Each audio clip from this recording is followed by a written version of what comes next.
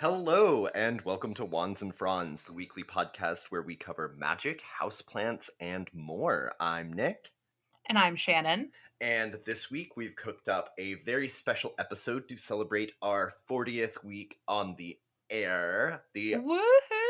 Oh, yeah. 40 weeks. Lordy, look who's turning 40. So, Wands and Franzes.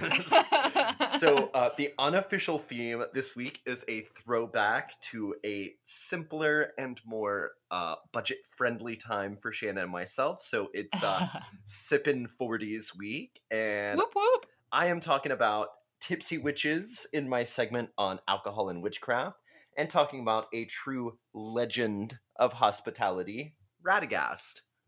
Yay. I'm so excited. I think it's very sweet for you to call it like a more budget-friendly time because Nick and I were fucking poor college students like not that long ago. It might have been a little bit ago, but we're going to say not that long ago to make me not feel 100 years old. And some of you might know, I've actually recently quit drinking. So when we were talking about like throwbacks to that period of our life, I was like, well, I can definitely dig into a slightly different mind-altering substance that I do still love and consume, weed. So I'm going to talk about spell work while stoned. And of course, I'm also smoking tonight. This is kind of like a slumber party recording session for us. So I'm going to be a little silly, but I think that giving up alcohol for me has been really nice, but there's apparently this new term that I kind of hate called California sober, and it's people who don't drink but will do things like smoke weed and like take a little bit of mushrooms or something. Oh, yeah. So I guess technically I'm California sober, but oh my God, I just hate that. I'm like, I don't think I've heard anyone actually in California use that term. Yeah, I mean, that's awful, and I hate it too. Right? And I'm all the way in Texas saying I hate it, so. But yeah, Sippin' 40s kind of came to mind for the 40th episode, because we always used to listen to that Gravy Train song. Yeah. I had some 40s on my mind when I woke up this morning. Yeah. But oh my goodness. So, super fun episode for you guys, and kind of leading in, we wanted to talk about Radagast. So since we're talking about adult beverages, we thought it would be kind of a fun play on the theme and pay a little homage to my Czech heritage and talk about one of the old Slavic gods, Radagast, who is said to be the god of sacred hospitality. And fun fact about Radagast is that there is a brewery in the Czech Republic called Radagast. So definitely something that's had a cultural impact. But you guys, you might be wondering to yourself why I said he was said to be the god of sacred hospitality. Yeah, Nick, why is he said to be the god of sacred hospitality? Well, that is just a really great question. Thank you so much for asking. So, after spending hours in a research rabbit hole, the answer here is very similar to what we were talking about with Green Man in the UK. So when we did our episode about Green Man, it kind of came up, just a little refresher for you guys, that Green Man is built onto a lot of these old churches, and so there was kind of an assumption that it was a deity that had been forgotten by time. And so, and actually, I think we should post this on the Instagram, but there's all these sort of statues of Radagast, or what they say is Radagast in the Czech Republic. And these things, he almost kind of looks like a Mayan warrior with like this big kind of bird headdress and a fucking spear. Very fearsome. But, that kind of shape of it, it doesn't seem very European. Yeah. We can definitely, I'll place a link in the description of this podcast too to that episode where you cover the Green Man because I found out you can do that. Love that. So, much like the Green Man, it's got to do with these statues, and so these statues are actually of Swarovski, who is like a pan-Slavic deity. So when we're talking about Slavic peoples, there's a bunch of different tribes of Slavic peoples that covers a very large geographical area, but they all worshipped Swarovski and Svarog, who was the sort of the Odin or the Zeus figure in this Slavic pantheon, and he was the god of fire and the sun. And so in order to represent these different phases that the sun goes through in the year, aka the seasons, they depict him in different ways, and there was sort of confusion from people who would be visiting these areas, thinking that it's a separate god, and it's sort of like the spring version and the winter version of the same god. And also, with that helmet with the bird, it's usually a swan, and he's got a shield with the bull on it. And so Swarovski was the god of fire. And yeah, it's all about the costumes, right? And the costume, speaking of which, one of the stories about Radagast has to do with costuming. So, kind of pop a pin in that. That's a whole mood that like costuming is key. I'm here for costuming is key. So it should also be noted here that there's kind of a linguistic peculiarity at play. So Swarovski's cult had a taboo where you couldn't say his true name out loud, and Radagast, which means honored guest or dear guest, they think might have been like a colloquialism because you couldn't refer to Swarovski directly. Oh, that's really interesting. Right. And so to top it all off, Radagast was also the name of a place. So it's a town surrounded by a sacred forest, and they had all sort of temples to all of the Slavic deities there.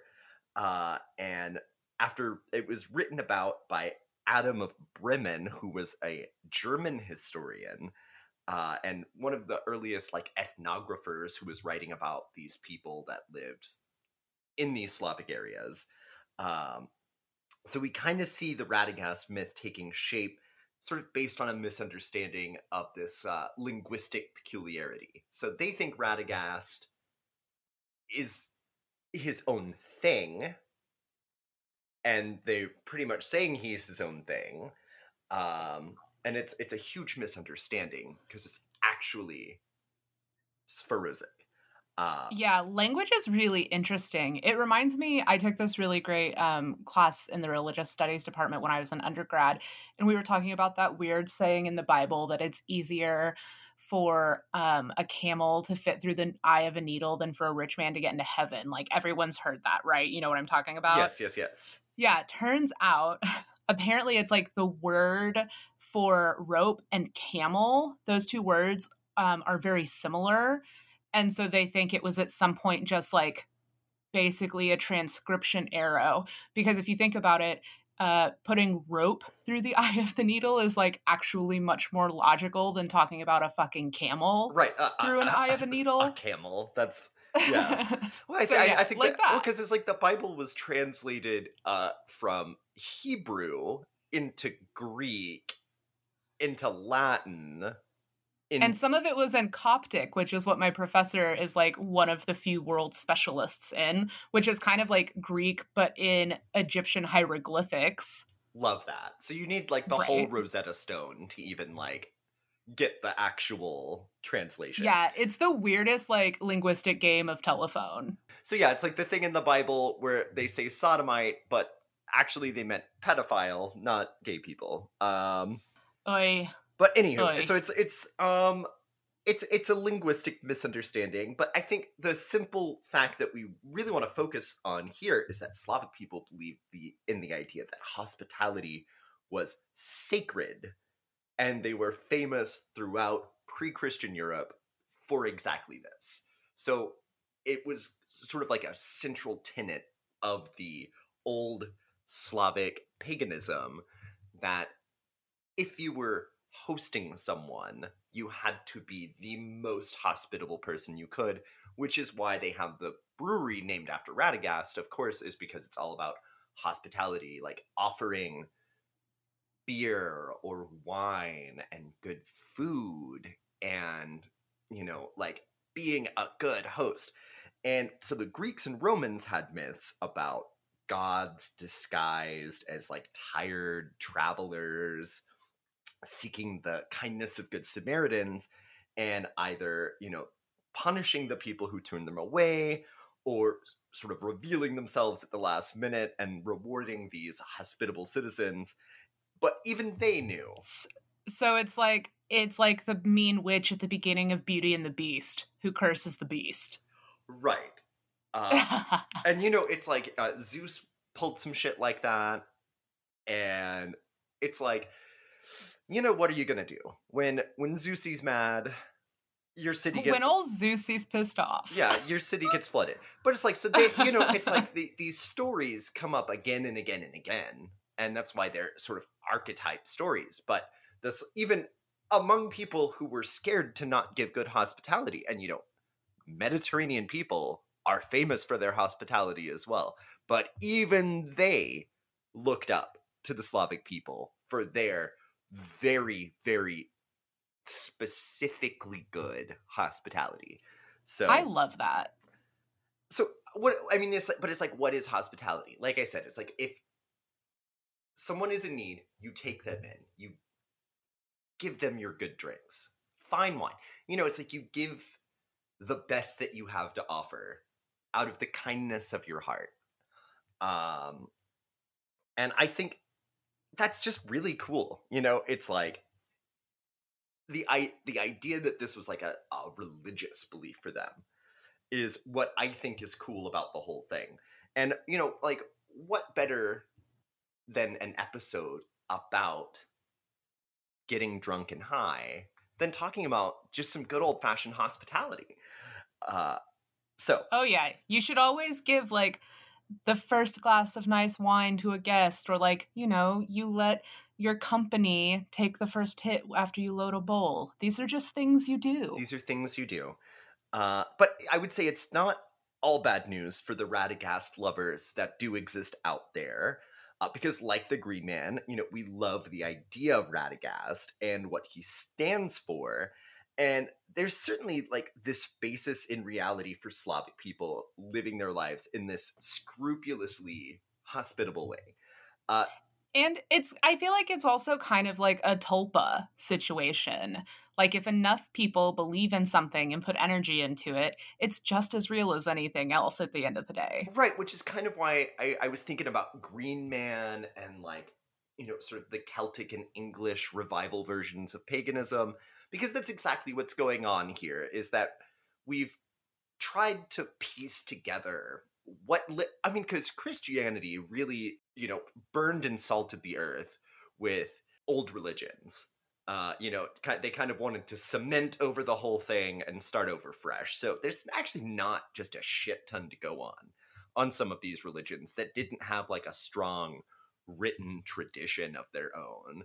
And so a lot of the stuff that is written, that is preserved, was written by people who were like, these people are savages. I don't know what the fuck's going on.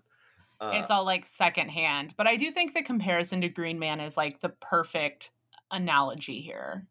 Right. But he's kind of a badass in the legends that do seem to directly describe Radagast. So I would say let's carry on with some of that. So supposedly in the year 1066, so not that long ago, during a pagan rebellion against Christianity, Johann Scotus, the Bishop of Mecklenburg, was supposedly sacrificed to Radagast, for which he was made a martyr.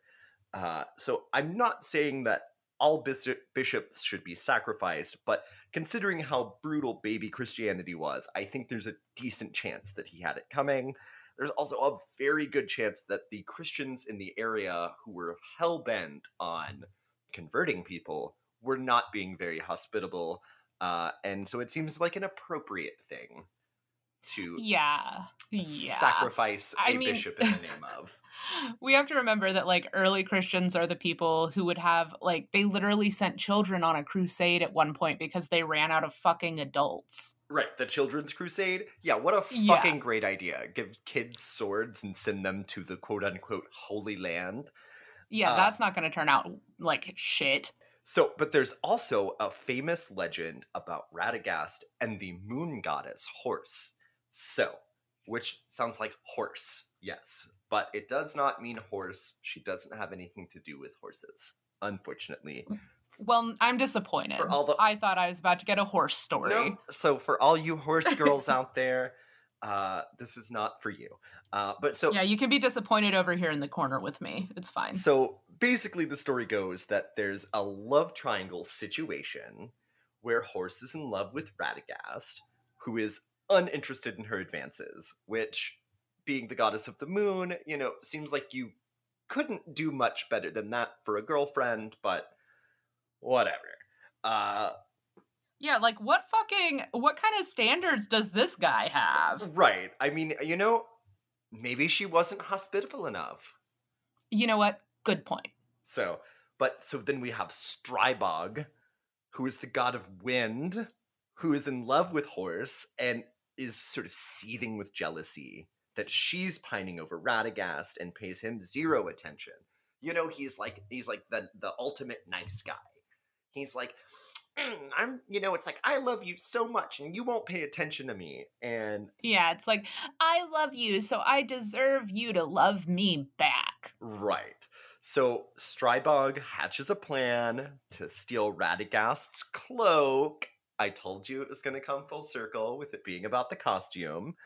And trying to seduce Horse late at night, when apparently just a cloak is enough of a disguise to impersonate another person.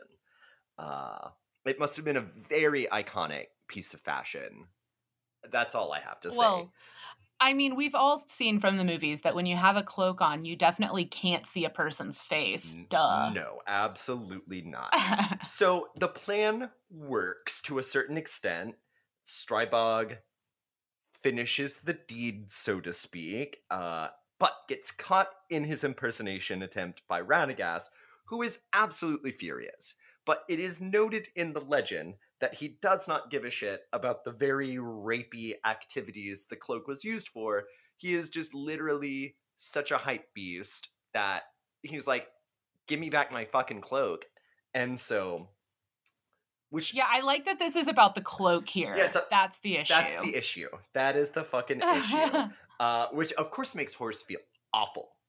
Because how could you not? Like, you've just been violated, and the dudes are fighting over the fucking cloak,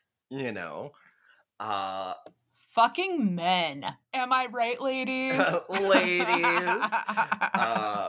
So then there's, the gods are fighting. The god of wind, the moon goddess, the god of sacred hospitality are fucking fighting with each other. So they have like a council of gods type meeting, think Slavic Mount Olympus. And so they take up this case. It's courtroom time.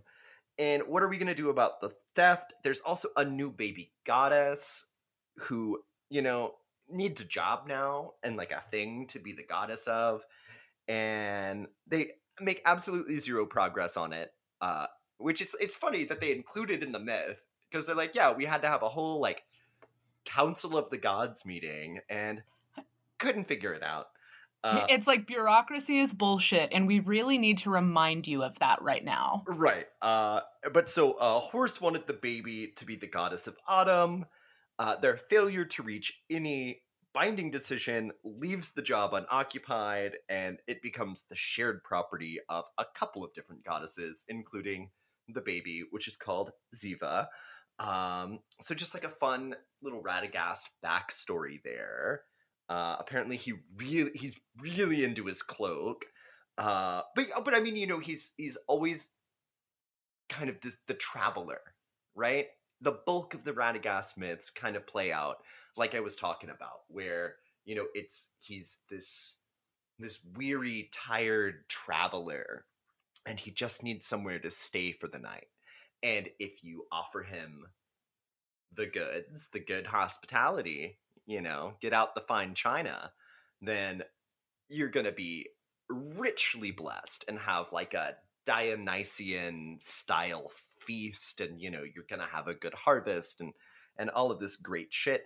And if not, yeah, you could die, you could lose everything, your house could burn down, Yeah, or your entire staff could be turned into furniture. That's true. That could happen. Uh, but so I personally find this idea that like showing good manners and hospitality is like a sacred thing and should be part of the culture. It's a good thing, as Martha would say, it's a good thing. Uh, and I think we as witches have such a responsibility to improve the world, and this is really such an easy way to do that. Is just something to have in the back of your head, like even if you're not entertaining a possible god, it's good to share with people in your home, and it is great to get to know someone over a few drinks. And you might not end up rich, but you will be richer for the experience, and that to me cannot be bad. And I think that's sort of the purpose of these myths, is kind of to say that there is inherent value in being a good host. And I'm like, let's bring it back. Let's make that part of our practice, So Yeah, I love that. Like part of our practice and just part of our life. right. And it's like last week we talked about how sharing your Lunasa feast with friends and neighbors would be like a nice way to honor the spirit of the season. And when we're thinking about Radagast and what he stands for, I think that really sort of drives the point home. It's like, we're talking about this harvest season, like the late summer, early fall harvest season, and Radagast seems, it's like it's about that. Yeah. Uh, and I also feel like this would be like a good patron god to think about for maybe people who own or manage hotels and restaurants or even breweries. I mean, like, but also, I mean, if this speaks to you and this is the kind of energy you want for your home, I also think, that there wouldn't be any harm in maybe making some offerings to Radagast. And so to kind of finish out my little section here, Radagast was said to be especially fond of horns. And horns from all types of animals were supposedly in his temple. And again, it could have been Sverozig's temple, but horns was the thing. So I think it's sort of a no-brainer if this is something you think you would be interested in, to put out like a horn of wine or mead on your altar. And before PETA comes for me, goats, deer, and rams shed horns and antlers all the time without having to die. Yeah, yeah. And you can get affordable drinking horns that have already been made into cups at the Renaissance Festival. And animals are not harmed, so please fuck off. I mean, or if you live near Austin, let me know, because my uncle Andy is basically giving away sheds all the time. I don't know if you remember this weird side story. At my wedding, the photographer that we hired, he's kind of like a hipster dude, and so he was really interested in getting more of like the deer antler sheds because like hipsters fucking love them. And my uncle Andy was like, yeah, just come back with a fucking truck. I'll just load up a bunch of deer sheds for you. Yeah, I mean, because I know they have a bunch of deer out on that land, so. Oh, yeah, yeah. So yeah, hit us up. Maybe we could get you some antlers. But I would say also like making a toast to Radagast seems very appropriate as well. Yeah, yeah. That seems like the most appropriate. And, I would say, next time you want to pour one out for the homies, pour a little out for Radagast too. That seems very much in keeping with the spirit of today's theme and also the story of Radagast. And that's really all I had about that. I love that. It is a good thing. And speaking of Martha, a little ways back, I'm like, I don't want to shill for Discovery, but if you ever want to spend like $5 for a month of it and blow through, they have Martha Gets Down and Dirty and Martha Knows Best, which are these two shows that Martha Stewart is on that are basically all about her life on her like super fancy Hamptons farm. And holy fuck, it's absolutely a delight. Oh, everything Martha does is delightful. And it's like nothing makes... I was going to say, I think it's so cute and weirdly wholesome that she's best friends with Snoop Dogg. Oh my God, that's what I was going to say. I was going to say her friendship with Snoop Dogg makes me so happy. It's like so unexpected and Yeah, but also makes sense. delightful. It really is delightful. Yeah, and he definitely has a cameo on, I think it's on Martha Gets Down and Dirty. Anyway, I fucking love Martha Stewart too. So I know that we've covered marijuana already, though, in a previous episode that fell around 420. But today's going to be slightly different because, Nick and I were talking about doing something fun and a little silly for our 40s episode. And I have to start by saying that if you live in a place where marijuana is currently illegal, we are not encouraging you to break the law. No, Disclaimer. Certainly not. We never, and we do not break the law in our home states and or cities, and never would. So exactly. There's not a drop of sarcasm in there.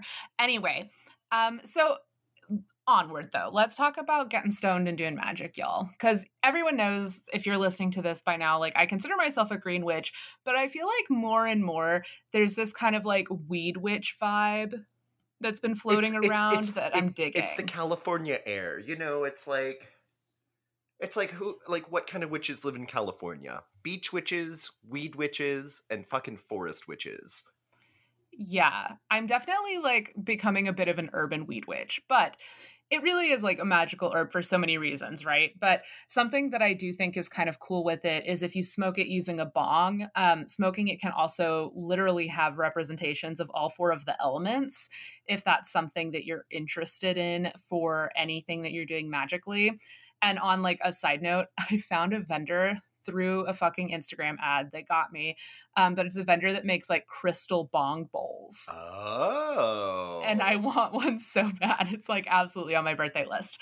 But anyway, I wanted to start by addressing some like, there's a lot of like BS new agey shit online, guys. And it's everywhere. And I think especially being in California, God, sometimes the goopers of the world are truly exhausting. But since witch stuff has kind of also become aesthetic for some folks in the New Age community, I've been seeing a lot of stuff about how you should only do spell work when absolutely sober.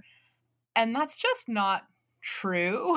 Like, I absolutely encourage everybody to be safe.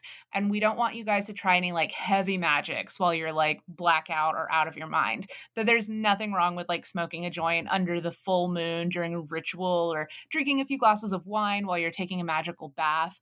This is an example of this really gross overlap of like new age whitewashed wellness, quote unquote, that totally ignores like centuries of magical practice that very much supports people using various substances to induce visions or help them feel connected to the energies of the universe. So just like, don't let the Instagram like wellness, new age, yogi witches make you feel bad about how you practice your magic. So a fun historical example though of, the importance of substances in witchcraft is something that I think we're all probably familiar with, and that's the Oracle of Delphi. And the priestesses of Apollo at a temple that were built around the sacred spring at Delphi would actually divine the future for visitors from all over the world. And people took this shit super seriously. Kings would literally like depend on the visions of these priestesses to decide whether or not to go to war. So, no pressure. But there's this book called Uses and Abuses of Plant-Derived Smoke. And in that book, they talk about how the priestesses would all sit on this tripod above a hole in the ground. And these vapors would rise up from that hole and help induce their visions. And scientists are still uncertain of what exactly the vapors were. There's some weird theories about like tectonic plates shifted and it was releasing methane and that was what was causing it. And some people speculate that it might have been various like hallucinogenic herbs that were burned. But all that to say, clearly getting a little fucked up definitely was a thing for the priestesses of Apollo at the temple at Delphi. And in that same book, The Uses and Abuses of Plant-Derived Smoke, they also note that the Gadi tribe of India's Himachal Pradesh state in the Western Himalayas smoked the resin of cannabis plants for the hallucinations it can induce, because marijuana is a mild hallucinogen, but if you smoke enough of it, it's a hallucinogen still. And shamans and nobles from like China to Russia have been discovered buried with marijuana plants. So clearly, cannabis has played a huge role in magical practices throughout history. And so why should we stop now? I always say about anything in life, if it's good enough for Rihanna, it's good enough for me. And she is, I think, probably the biggest female stoner icon. But the modern pagan renaissance at the turn of the 20th century, like, very much revolved around like absinthe and opium. And of course, we know that we had this huge occult revival in the 1960s and 70s. So, it's interesting that the current witch revival seems to be not super, substance positive, I guess. I'm not sure the best way to say that, but it's interesting that there isn't a bigger movement around like drugs and alcohol and magic, because that's tended to be the case historically. And it's funny to me when you mention that, because I've all the witches I know personally, I'll love to have a glass of wine. It's like I go to my little full moon fire ceremony that we do, and we're all having glasses of wine, and it's like it's not only is it good. I mean, also we're all smoking weed. I'll tell you that much, but it's part of it. It's celebratory in nature, and that's how we celebrate.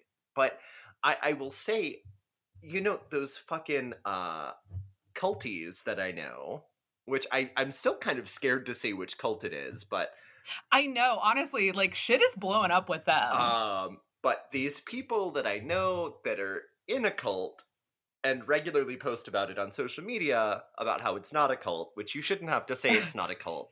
Yeah, if you have to say it's not a cult a bunch, it's probably a cult. Are very much those like people that are like, you have to be sober to be a witch. And it's like, but then no. But then it's also like they use that as almost like a recruiting tool to get like sober people into it and sell them their weird energy healing. Yeah, it's definitely a form of control, and kind of just encouraging maybe people that are struggling with addiction to just change their addiction to whatever this religion is. Right. Yeah. But anyway, so I do find it interesting that when we think about historically, when we've had these witches revivals, there has been a lot of substance involved. So of course, it's like one of the reasons people suggest is because, marijuana is still illegal in most places, even though that's rapidly shifting, which is great. Publishers, because of that, though, won't print books that recommend like weed for trance states or really any hallucinogens for that matter, because there's, all of these legal issues around people being liable for, someone breaking the law and fucking bumfuck nowhere because they read this book. Well, then they could sue the publishing company, yada, yada, yada. But I don't know that I completely buy that, because, it wasn't like LSD and marijuana were legal in the 70s. I think marijuana was made illegal in the 30s. Yeah, it's like 1937. That's perfect. Yeah, so 1937. So marijuana wasn't legal in the 60s and 70s either. So I feel like that's kind of, I think I disagree with that theory that some people have put forth. I really do, to me, feel like the most likely culprit is this weird like wellness trend that's also very tied into the new age like yogi movement, like the goops of our time. The goops. Yeah, but more and more I think people are talking about like how they do use weed in their magical practices if you go online. But I'm really ready for like more of an open conversation. And I do hope as like federal law rapidly seems to be approaching at least decriminalizing, maybe there will be able to be more open discussion. But it's something that I think is really great. And also just like fuck off to all those people who insist you can only be a witch if you're 100% sober. So I do need to take like a bit of a political detour because, this is really important. And I know that as a white woman talking about how much I love smoking weed on my podcast that I film in Los Angeles. Like, I recognize how much immense privilege there is in this entire situation. And that has definitely not been extended to everyone historically. And there are so many people who are doing really important criminal justice advocacy work for the more than 40,000 people who are still imprisoned on cannabis related charges, even in states where it has since been legalized. So, what can you do to help with that? There's a really great organization called the Last Prisoner Project, who I adore them. And I really cannot recommend it enough that you get online and you read some of the amazing work they've been doing and find out how to support them. It doesn't have to be monetary. You know, they have petitions you can sign to help get prisoners relieved, to help get prisoners released. They also have like basically a step-by-step manual on how to reach out to your representatives to, you know, advocate for the release of nonviolent cannabis offenders who are still imprisoned in your state. And of course, though, it's if you can afford it, money talks. And anytime you can make a gift, even if it's small, that is a really important way to support nonprofits. So I just needed to say that because it is insane to me that in an industry that is making billions of dollars, there would still be people in fucking prison for it. Like, what the fuck, criminal justice system? It's dumb because a lot of those legalization bills absolutely should include letting people out that are just in jail for weed charges. But it's actually so much more of a complex issue too, because even in like Illinois, where they did have that kind of language included in their legalization bill, when you go to prison, so let's say you are involved in a fight. Fights break out in prison all the time. Well, now you're not just in prison for the weed. You're also getting charges added all the time for shit like that. Yeah, criminal justice reform, I think, is one of the most urgent sociopolitical issues of our time. I don't think it gets talked about enough. You know, we have this like school to prison pipeline. The monetization of fucking prisons is so gross, but that's not what we're here to talk about today. No. We'll get off our soapbox now, but again, it's called the Last Prisoner Project, and it's a really, really great organization that's doing so much good work. So I really highly recommend you guys checking them out. So I will now step down off the soapbox. So any of you witches out there who are interested in using a bit of your stoner time to also practice magic, you can think about a few different things. So first off, you can think about the alignment of different types of weed for like different types of magic that you're wanting to work on. Of course, your mileage may vary, so just be sure that you know how your body reacts to different strains before you attempt to do the magic while high. So, for example, with me, I tend to really prefer the more energetic sativas or sativa leaning hybrids, which with some people, that's where you experience a more like euphoric head high. But again, there are plenty of people that don't have that experience with sativa. So these are good general guidelines, but get to know your body. But so with sativa, if you're thinking about this euphoric head high, for me, this is something I do when I'm spending time in my garden.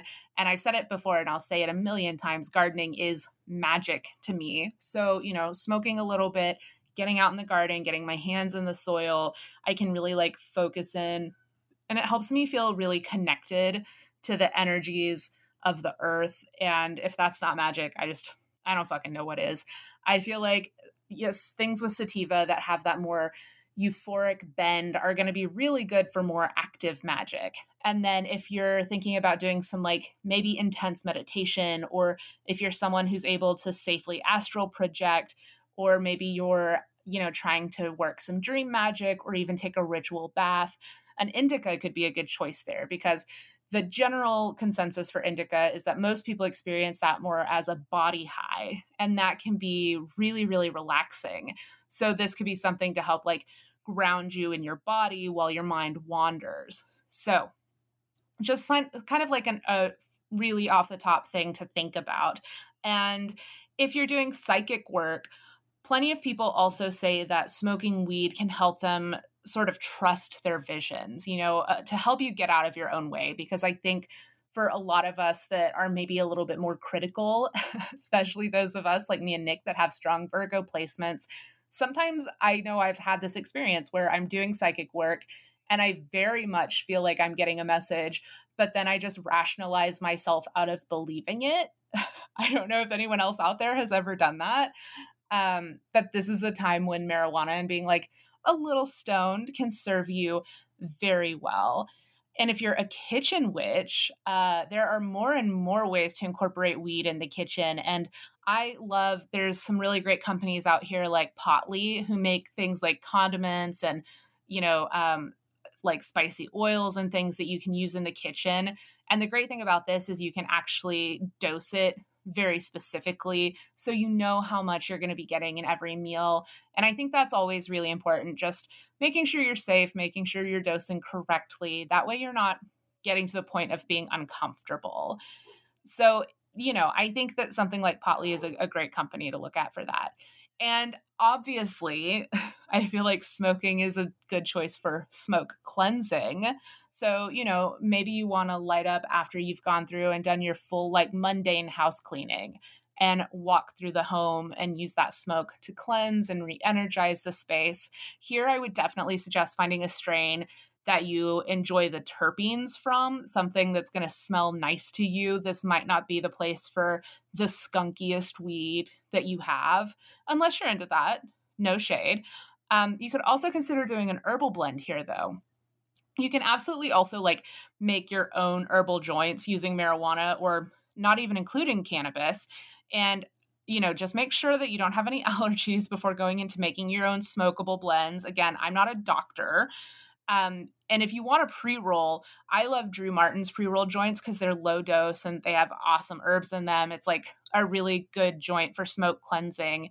But if you're going to be doing your own, you can think about things like, you know, calendula, mint, rose petals, lavender, yerba santa. The Drew Martin pre-roll that I'm smoking right now has chamomile in it as well. So it's chamomile, yerba santa, and calendula in a pre-roll with some low dose marijuana. And it's a really great way to incorporate like the magical properties of those herbs as well, in addition to the great benefits that you're going to get from doing magic while high. And of course, I would be remiss if I didn't talk about like the physical healing abilities of cannabis. You can use CBD bath products in any of the magical baths you might take. Again, that's really going to help like relax your muscles. And I often find that the more relaxed I am when I'm doing magic, the more in tune I can be. You know, I'm a very high strung person. And so for me to get to that point of being able to connect to the energies, you know, around me, sometimes it takes a bit of work to get to the point of being chill enough for that. You could also think about using like a beautiful CBD lotion. There are some that are so good that feel amazing, and maybe adding some essential oils to that to make like a custom blend if you're doing some magic with like body oils. Cannabis is also an aphrodisiac for some people. So if you're interested in doing like sex magic, this could be a really great way to incorporate weed, maybe also with your loved one. Because my favorite recommendation I saw actually was to use weed as like part of a group ritual, you know, sort of like puff, puff, pass with a group of witches to all get on the level before doing collective spell work, which I think sounds so fun. And these are just like a few examples of what you can do with weed and magic. And I just want everyone to have a great time responsibly. I personally do enjoy getting stoned and practicing my craft. I think it's a really nice way to unwind. And at the end of the day, it is a plant. You know, there are a lot of really great properties to it. And you can also think about like lighting it off of a candle and having the candle color coordinate to the spell work you're doing. Like you can go down a million different directions with this, but I just wanted to cover a few. So, of course, I also want to list my sources. Obviously, the uses and abuses of plant-derived smoke. Luna Luna Magazine's article by Moxie McMurder titled Weed Witchcraft. Also, don't know that that's their real name, but what a fucking cool pen name. That is such a fucking cool pen name. And I want to be friends with Moxie McMurder. Same. ASAP. Right. There's also a Ritual with the High Priestess of Smoke article that was really great. How to use cannabis like a witch from the Miss Grass website, Sarah Leon's article on Vice.com titled Dank Magic, How Witches Use Weed in Their Craft. And of course, one of my very favorites, Paige Vanderbeek, she had an episode on the Fat Feminist Witch podcast where she talked about marijuana. And she also wrote an entire article on Kushcraft that is like incredibly thorough and inclusive of basically any question you might have. So I would definitely look that up. Right The end. Right on, Stoned Witches. And yeah, someone needs to get us in touch with Moxie McMurder. Right? Moxie McMurder. Or, we're definitely not getting paid by them, but if Drew Martin wanted to sponsor the podcast, that company, I would not turn you down, Drew Martin representative who might be listening. Yeah, so I would certainly take that sponsorship myself. But so you guys gotta talk about alcohol and magic, and it seemed really appropriate here to include a classic Wands and Fronds disclaimer. If you have a serious drinking problem or choose to abstain, I cannot make it clear enough that this is in no way an endorsement of problematic drinking behavior. Personal responsibility is a huge part of witchcraft, and even though we may find these things useful, sacred, and even fun, there are always workarounds, and we would never encourage someone with alcoholism to flirt with temptation in a dangerous way. Your patron gods and goddesses wouldn't want you to do that either. And snaps. Yeah. Also, one thing I did find very interesting in my research for this episode is that there are a lot of pagan and New Age rehabs out there now.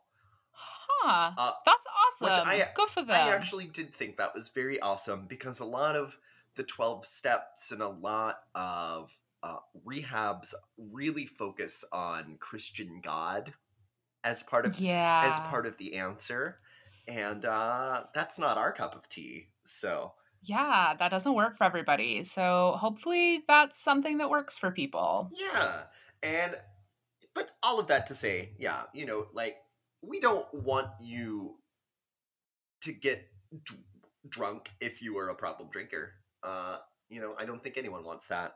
So, but witchcraft and alcohol are truly an ancient combination. So we've got the ancient Egyptians, who were huge beer heads, by the way, used to offer libations to the gods, to the dead people at funerals, to their crops, to their herds, and pretty much anything in their life that was important gets an offering of beer. And this carried on as a cultural practice and spread to Northern Africa, the Middle East, and eventually reached Greece, where it spread to the rest of Europe. And Native Americans, meanwhile, before a white man even stepped foot anywhere near America, were also doing libation pouring as well, and were using alcoholic drinks for libation pouring. Other examples of this would be olive oil,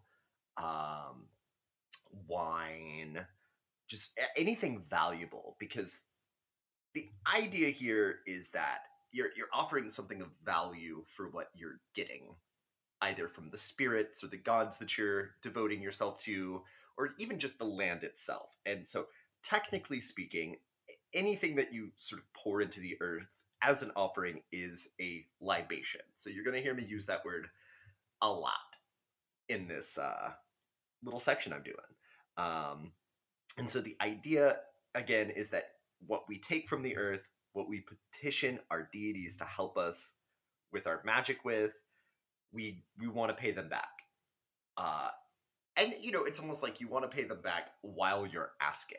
It's like, hey, can you do me a favor? By the way, here's some delicious wine. And it's almost like the same vein as this sacred hospitality idea with Radagast. Yeah, it kind of reminds me of like, if you help me move, I'll buy pizza and beer. Right. Exactly. So for this, I wanted to dive in with some more, it's ancient connection between witches and wine and beer, especially, but I kind of wanted to see what the modern takes on this are with modern witches and pagans. So I'm going to start with my favorite spicy adult beverage, whiskey. So Shannon, you know I'm a big whiskey head. And just kind of diving in here, it will come as a surprise to absolutely nobody that whiskey has strong fire energy. What? Whoa! Shock. Right. Just kidding. But no, so whiskey gets its delightful amber color and intense sweetness from aging inside of charred wooden barrels. So the char, of course, lending fire energy in and of itself, but doubly so when you consider that intense orange color that it provides. But did y'all know that whiskey is good for energy cleansing and exorcism? I did not know that it was good for exorcism. I love when that one shows up. Yeah. So, recommended for how to do that is you can anoint your windows, you can anoint your doors, and the lower level of your home is especially important when you're clearing negative spirits and bad vibes. Kind of the idea being that they come from down below, right? Bad spirits come from what Christians would call hell. Uh, so there's your sort of whiskey energy cleaning. But also, I read quite a few anecdotes that the Fae, I mean, think about it. A lot of the legends of the Fae come from Ireland and Scotland, where they love whiskey. And supposedly, the Fae love whiskey as well, and will do you small favors like encouraging your seedlings or returning small lost objects in return for little fairy-sized shots.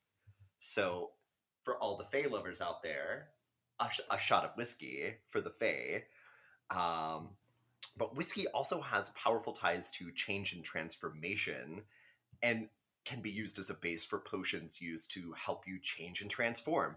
So, kind of thinking along the lines of if you're trying to move on from a bad habit, or if you are stuck in a rut with your writer's block and you have resorted to magic, whiskey might come through for you.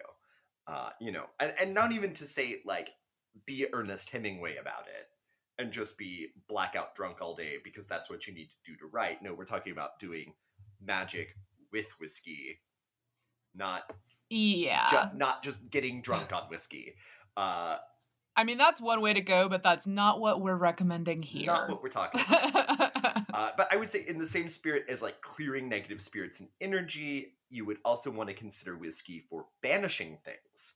So if, for instance, you have tried something that we recommend, doing a sweetening jar on someone that you find particularly unpleasant, and it didn't work as well as you wanted it to, and you need to up the ante and get a bitch out of your life without resorting to murder, a banishing jar with whiskey might come in clutch.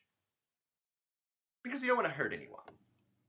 I love that, though. It makes so much sense because, alcohol has that, like, antiseptic, like, cleansing property. Right. So it totally tracks that it would, like, get that bad, gross, bacterial human out of your life. Yeah, and, speaking of which, whiskey originally was medicinal. And in that vein... Wait, I'm sorry. You mean it's not anymore? Because someone needs to tell Nana. Well, I mean, and she's not wrong because a hot toddy will cure what ails ya. That's for fucking Every sure. time. But also, if you're doing emotional healing work and trying to recover from emotional wounds, that kind of medicinal affinity that whiskey has is something that you should really think about, and it would be a good place to use that. And again, I'm not talking about drinking because to make your feelings go away. I'm talking about using whiskey in magical applications for those reasons. So I'm going to keep saying it. We're not encouraging you to get wasted. We're talking about magical ways that you can use these drinks. Yes, drink responsibly. Please drink responsibly. But so, this brings me to my second favorite spicy adult drink, which is gin. And so gin has this, I think it's great, like a heavenly flavor from being infused with so many fucking botanicals. And obviously, we at Wands and Fronds are all about the gin. It's botanical flavored liquor. And it's basically a potion in and of itself with so many high quality herbalism herbs in it. Uh, but because of all these delicious herbs, it is safe to say that gin, where whiskey has a fiery energy, gin has very big earthy girl vibes. And since the primary flavor is usually juniper, gin will be very good with anything involving purification. There we go. Oh, I love that. Well, and did you know that I don't know if you had seen it, but I saw an ad the other day. Hendrix has actually released a lunar gin as well. Oh, I love that. Because their midsummer gin was awesome and very botanical, but just to like throw that in there on the gin topic, there's like a lunar Hendrix apparently that has come out. I mean, I'm sure it's great. Midsummer is great. I'm a Bombay Sapphire or a Tanqueray lady, but That's fair. That's fair. Hendrix was always my gin of choice because it's very, very floral. Mm-hmm. And yeah, I like the Tanqueray because it's got like kaffir lime in it. Or no, it's like Rangpur lime. Anywho, it's like lime leaf. It's like lime leaves though, so it's got that kind of like very citrusy vibe.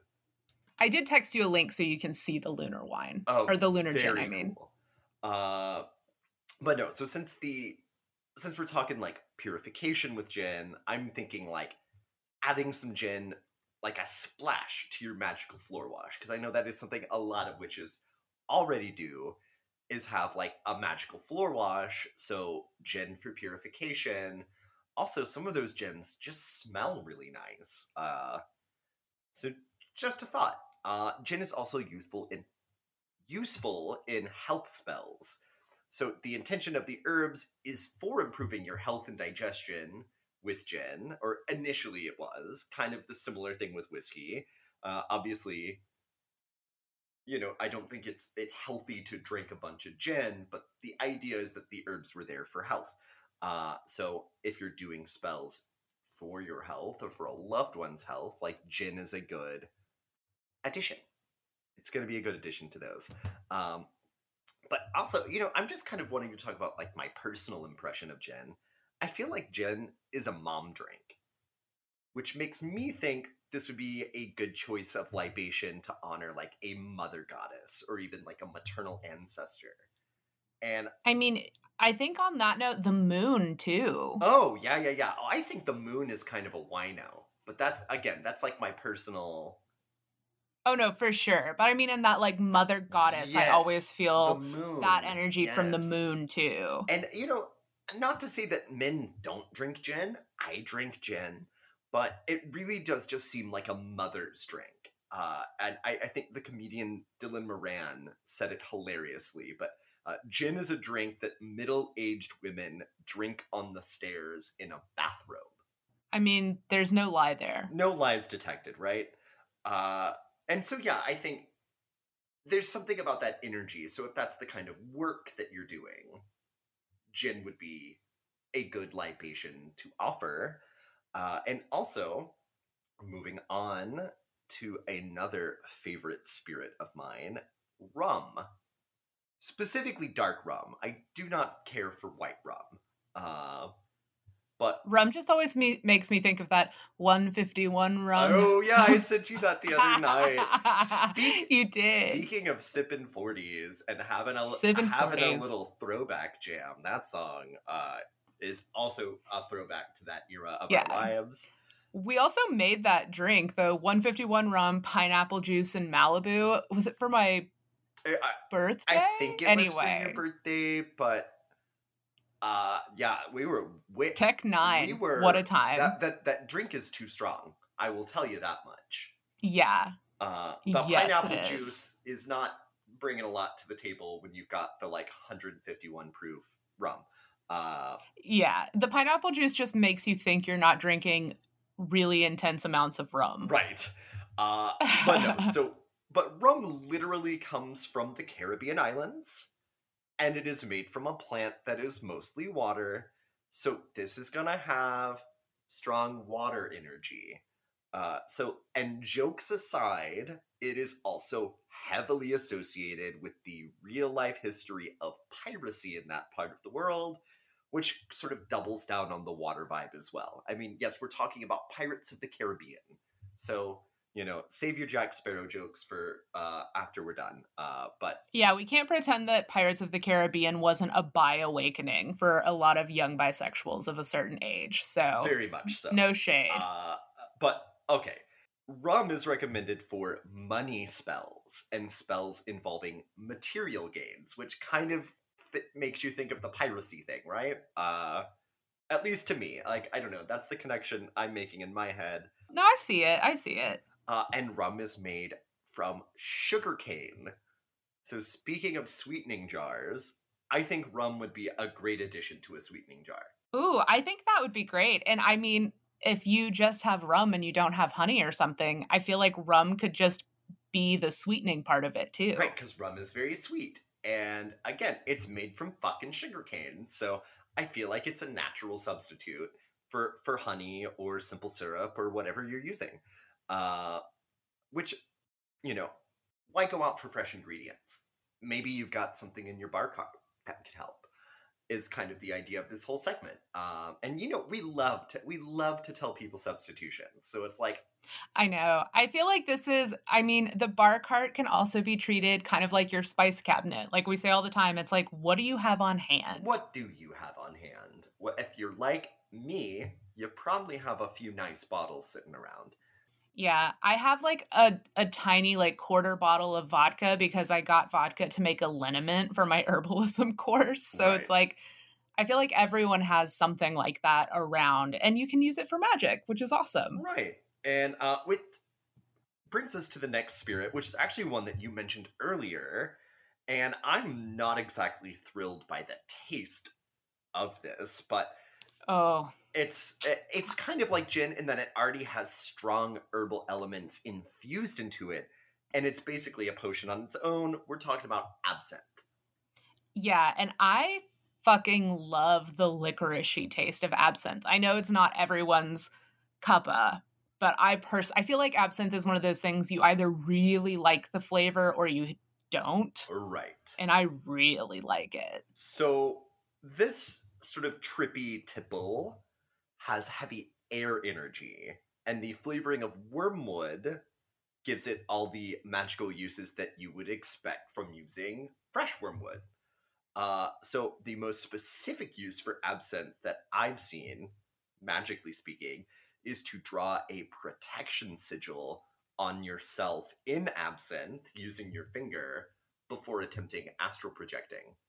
So it's a protective energy, but it's also used in spells for calling spirits and increasing your psychic powers.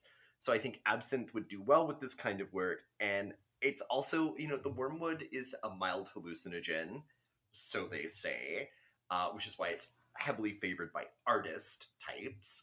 So if you're petitioning for creativity for creative projects, I think absinthe would be a great one as well. Yeah. But or if you're hosting like a really intense like costume party where you're all going to pretend to have a seance at the turn of the century. Also very cool. Also a perfect use for absinthe. And right. But so one thing that I thought was cool, and the whole reason absinthe is even on here, because I personally don't like it, is that wormwood has a very well-known association with Artemis. And everyone who listens to this podcast knows that Artemis is a darling of wands and fronds. We stand. And don't forget to light your candle on the 6th day of the lunar cycle. But while you're doing that, you could libate some absinthe Artemis's way, or make it part of the candle dressing for that matter. But while we're talking... Or you could light your magical joint on the candle. You could light your magical joint on the candle. But while we're on the topic of dressing a candle with absinthe, you do want to make sure the alcohol has time to evaporate before you light it. That is a real life tip for me. Uh, Yeah, please don't light yourself on fire, guys. yeah, and it doesn't take long. Um, think about doing a bananas Foster. If you don't light it in time, all the alcohol will evaporate. Um, listen to me. I'm like, yes, because people make bananas Foster at home all the time, don't they? I'm pretty sure, in yeah, right? 2021, that very complicated brandy based dessert is Oh my god, honestly though, I've eaten bananas Foster pretty recently because Rob likes to make it all the time. of course Rob likes to make bananas Foster. It's so right. Anyway.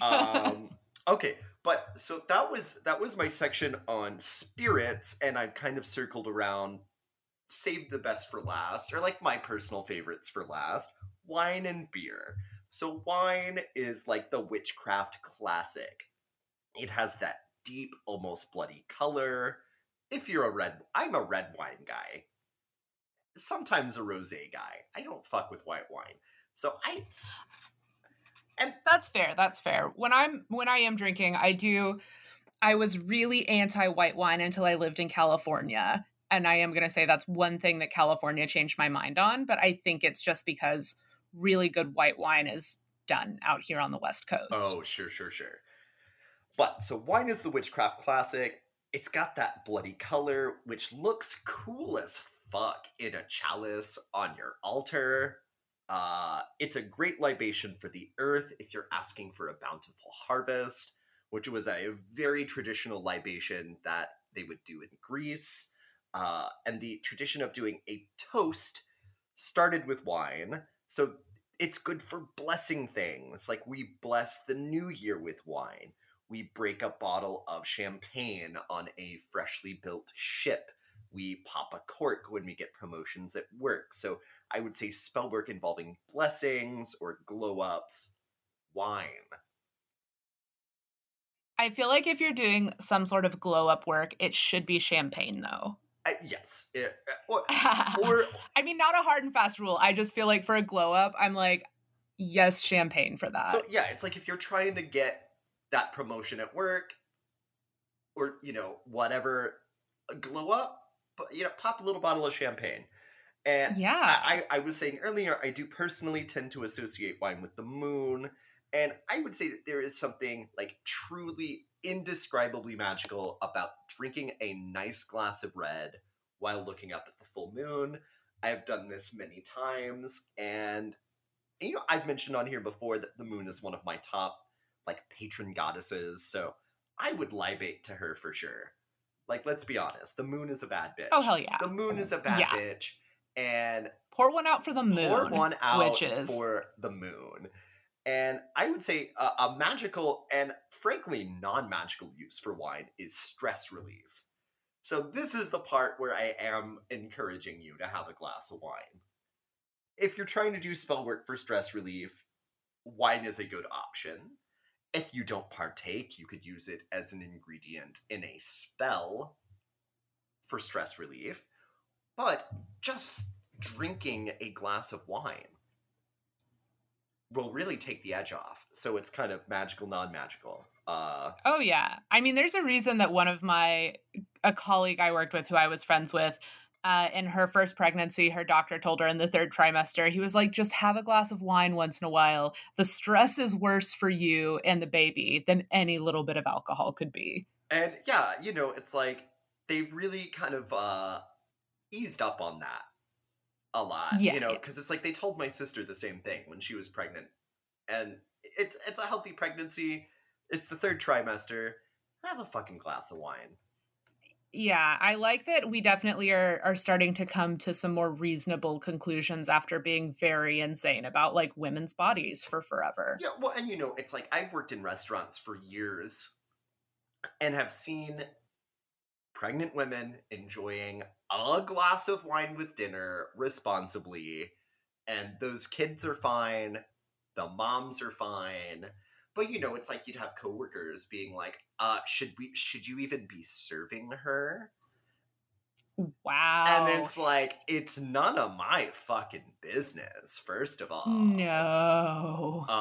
And second of all, like, yeah, It's none of my fucking business. I don't need a second thing. So there we go. Right?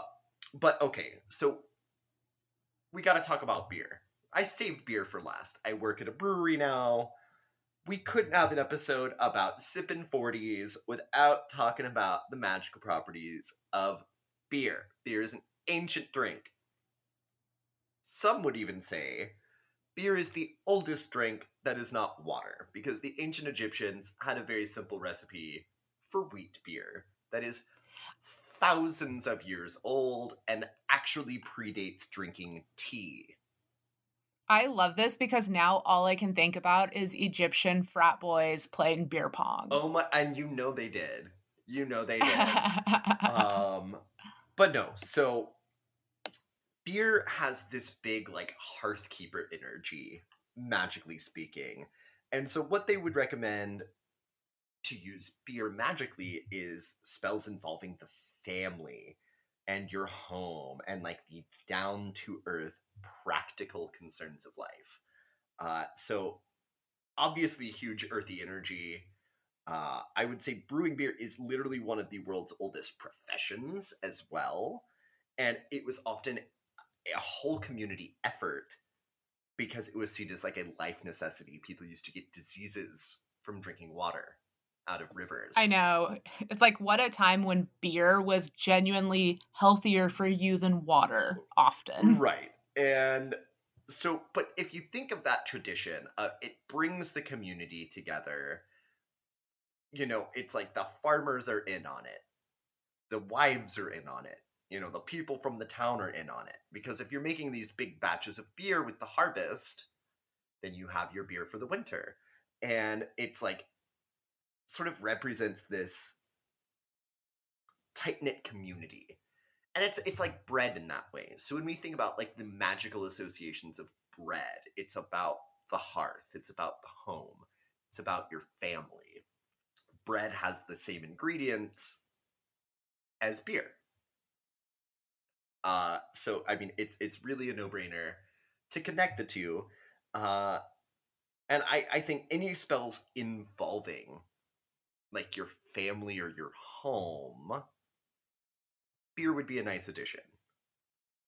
And you know, I honestly, it's like working at the brewery, I just love the smell of it. It's alive. It's a living thing. It's like,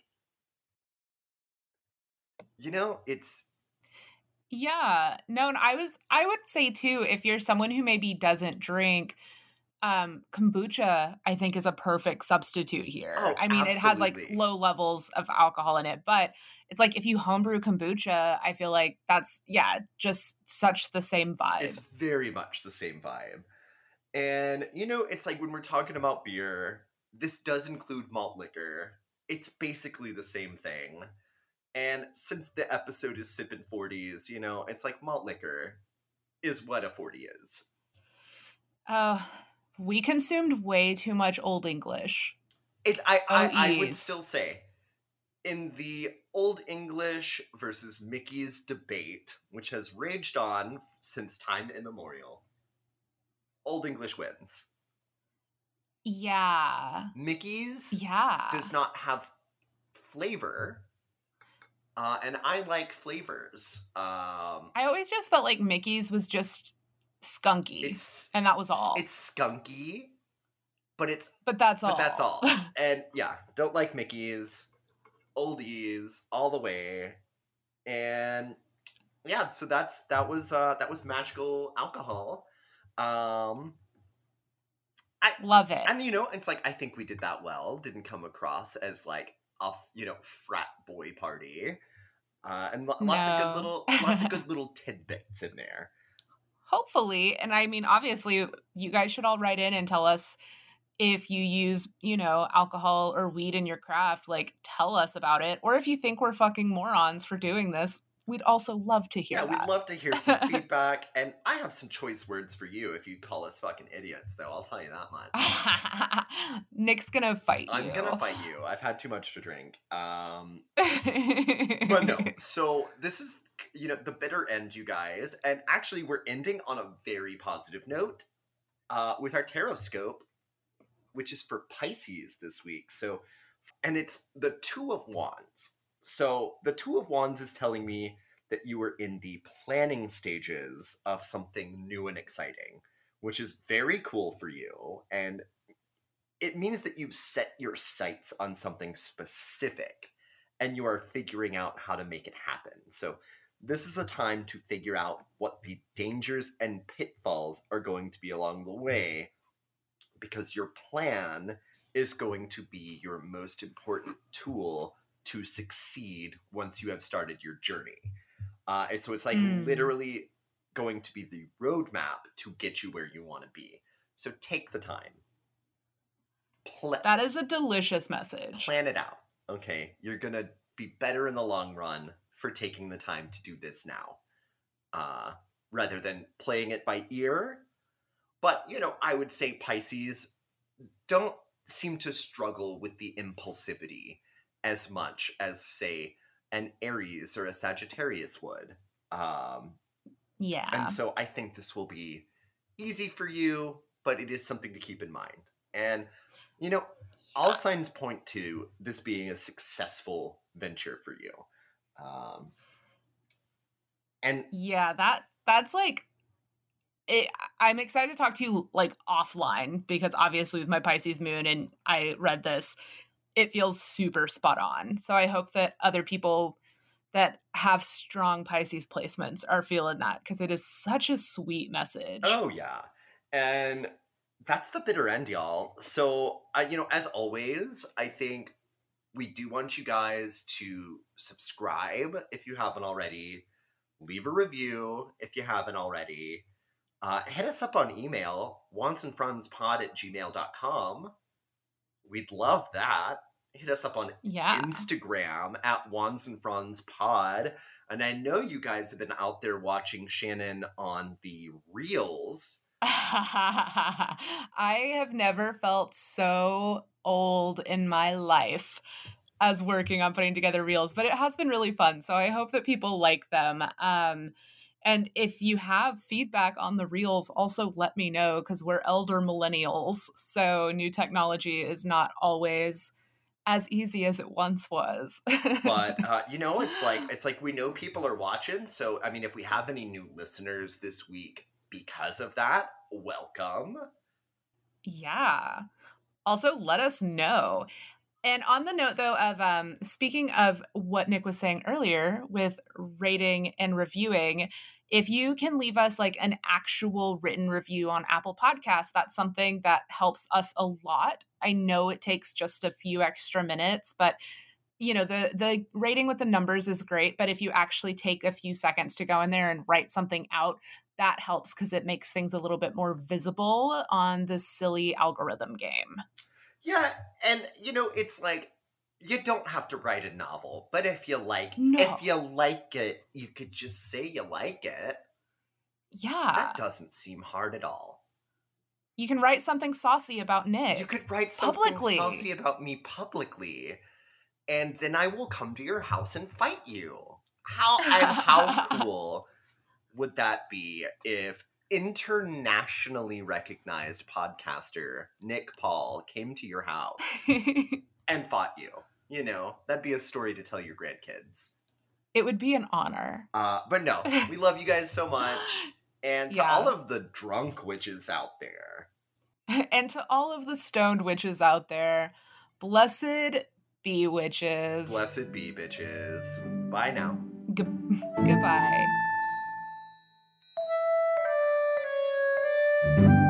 Oh, sodomite. Oh my god. Yes. Duh. I'm gonna have to put a fucking timer in here for the two of us not to sit here for 3 minutes on air fucking. Trying to remember the word sodomite.